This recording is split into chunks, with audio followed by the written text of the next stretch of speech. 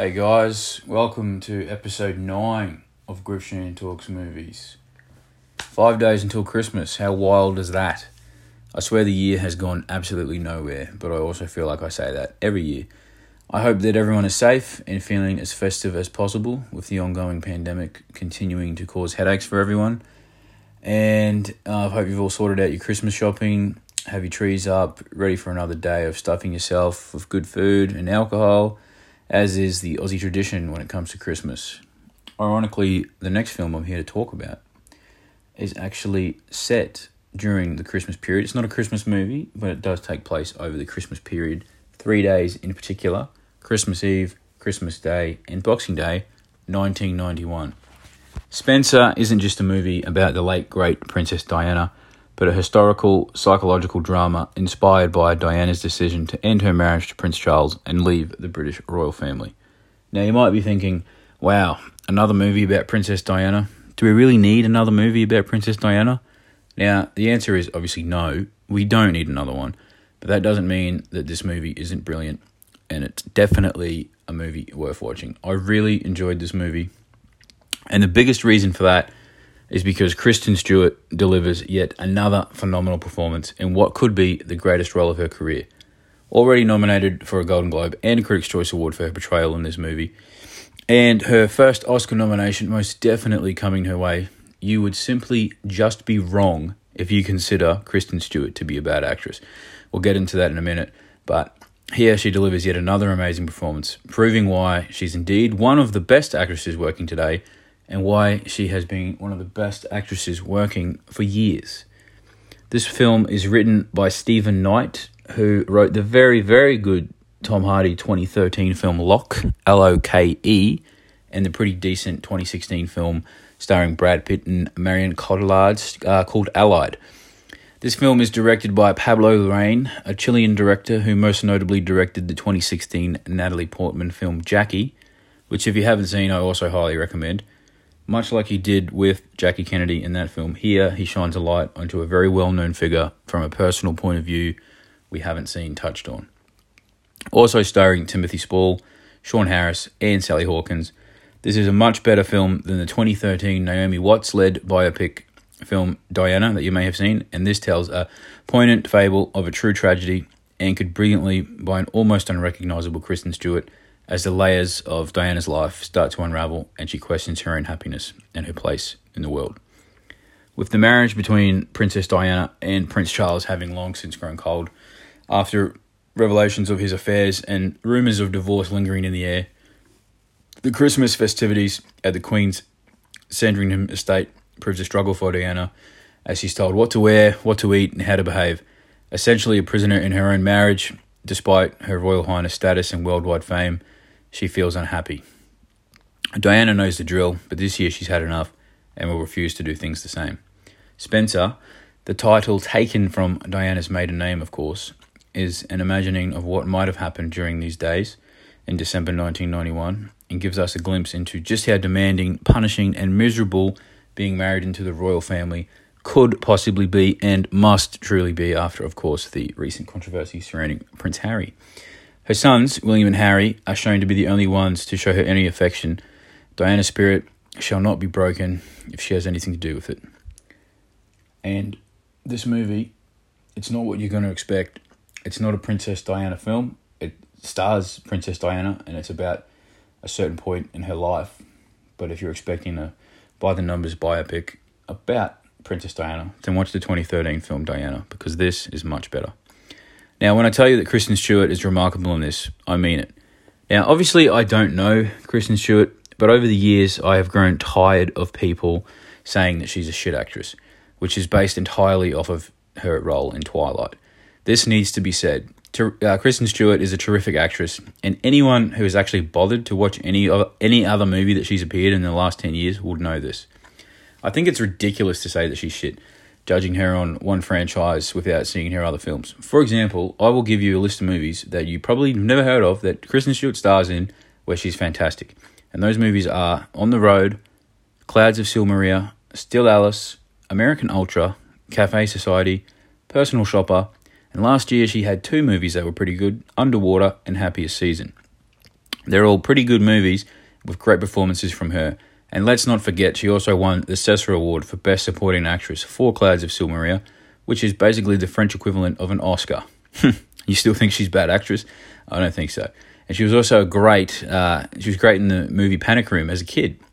And so, for anyone out there saying she's shit, or if you're put off by watching this film, Spencer, just because she's in it, first of all, expand your fucking horizons and maybe have a quick Google to actually know that she's pretty good at what she does. And this movie is exceptional because of her. The resemblance was never going to be enough, but Stewart gets Diana's mannerisms, movements, and complexities all down in a way that I believe warrants this film a viewing just for her performance alone. It's also shot beautifully. It looks great. The cinematography has they've done a clever way of they've made the movie look like it's actually made in the 90s it's like grainy, and it looks like you're watching a movie that was actually made in the 90s, which I thought was actually a very clever way to tell the story, and it contributed to the movie. The supporting cast are excellent, most especially Timothy Spall, and this film has a certain British charm to it, which I really enjoyed. As tough as a challenge it is for an actor to take on a famous person, let alone one so impossibly famous, Kristen Stewart does a great job. Pablo has done a terrific job in putting together a film just as brilliant as Jackie. And this is obviously an Oscar season movie, but it's not Oscar baity. And it tells a story that's interesting you may not have heard about. I mean, it's definitely not a movie about Diana and Charles. It's from the point of view of Princess Diana and the things that she goes through just by being married to Prince Charles. And I honestly think this will make you see her in a different light. And especially for all the Diana fans out there, they need to see this film. Kristen Stewart is amazing. It's entertaining. It's a somber tale of a life taken too soon. A fable of a true tragedy. I would recommend this to anyone. It's a good movie to take your mum to. It's a good movie for a couple. It's very good. Kristen Stewart is great in this, and she is going to be nominated for an Oscar, and I honestly think she's going to win, and she definitely deserves it. It's a look back in time at Princess Diana as she navigated an unhappy marriage in the royal family as an outsider, and it captures the spirit of England's most rebellious royal. It's entertaining, and I recommend this. You got to check it out. Before I wrap up, though, I didn't realise the Golden Globe nominations had come out last week, and after having a look at them, I'm actually a bit disappointed, shocked, really. There's not one single nomination for The Last Duel. Look, if you haven't seen The Last Duel yet, it's on Disney Plus, and it's on DVD and Blu-ray as we speak. Easily one of the year's best movies, probably one of the best films of the last decade. It's got 0 nominations, not one. The Golden Globes are the second biggest Hollywood film awards, right? So, what the fuck? One of the best movies of the year, 0 nominations. I do not understand this at all. If the Academy has any brains, it'll pick up some Oscar nominations, but I really cannot believe this. Jodie Comer was 100% one of the best actresses of the year. She should be nominated for Best Actress or Supporting Actress. And I recently just finished watching Killing Eve. This woman, Jodie Comer, is incredibly talented in everything she does. It's a crime against good cinema that she wasn't nominated for The Last Duel. I'm sure Ridley Scott's upset, but seriously, watch The Last Duel. It's great.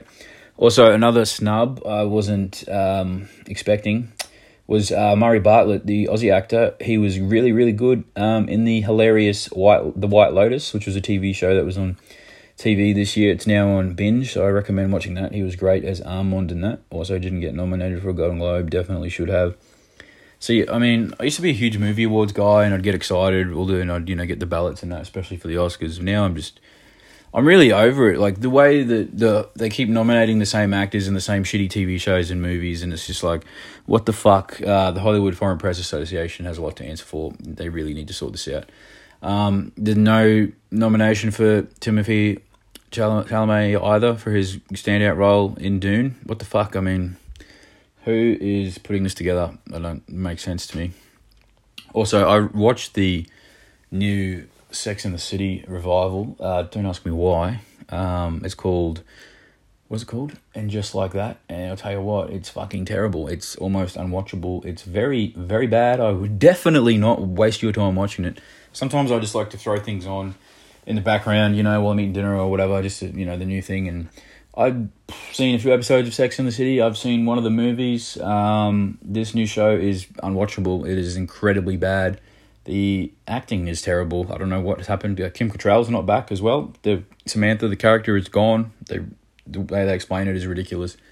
Also, they kill off one of the main characters in the first episode. Spoiler, but don't bother watching it. They talk about COVID. This is the way it looks is fucking terrible as well. And then I do not watch that. But definitely watch Spencer.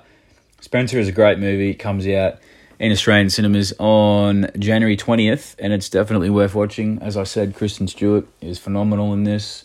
She deserves all the accolades she gets. She's fantastic. There's also a really cool scene at the end with a song that they play that you'll recognise, and you'll probably leave the cinema feeling like happy. I mean, it's a bit of a sad movie, but you'll leave the cinema feeling on a high, I would say. It's definitely worth watching in cinemas as well. I enjoyed this movie.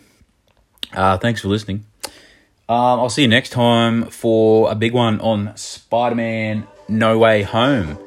Until then, keep it easy, wrap your presents, and have a good one. See you guys.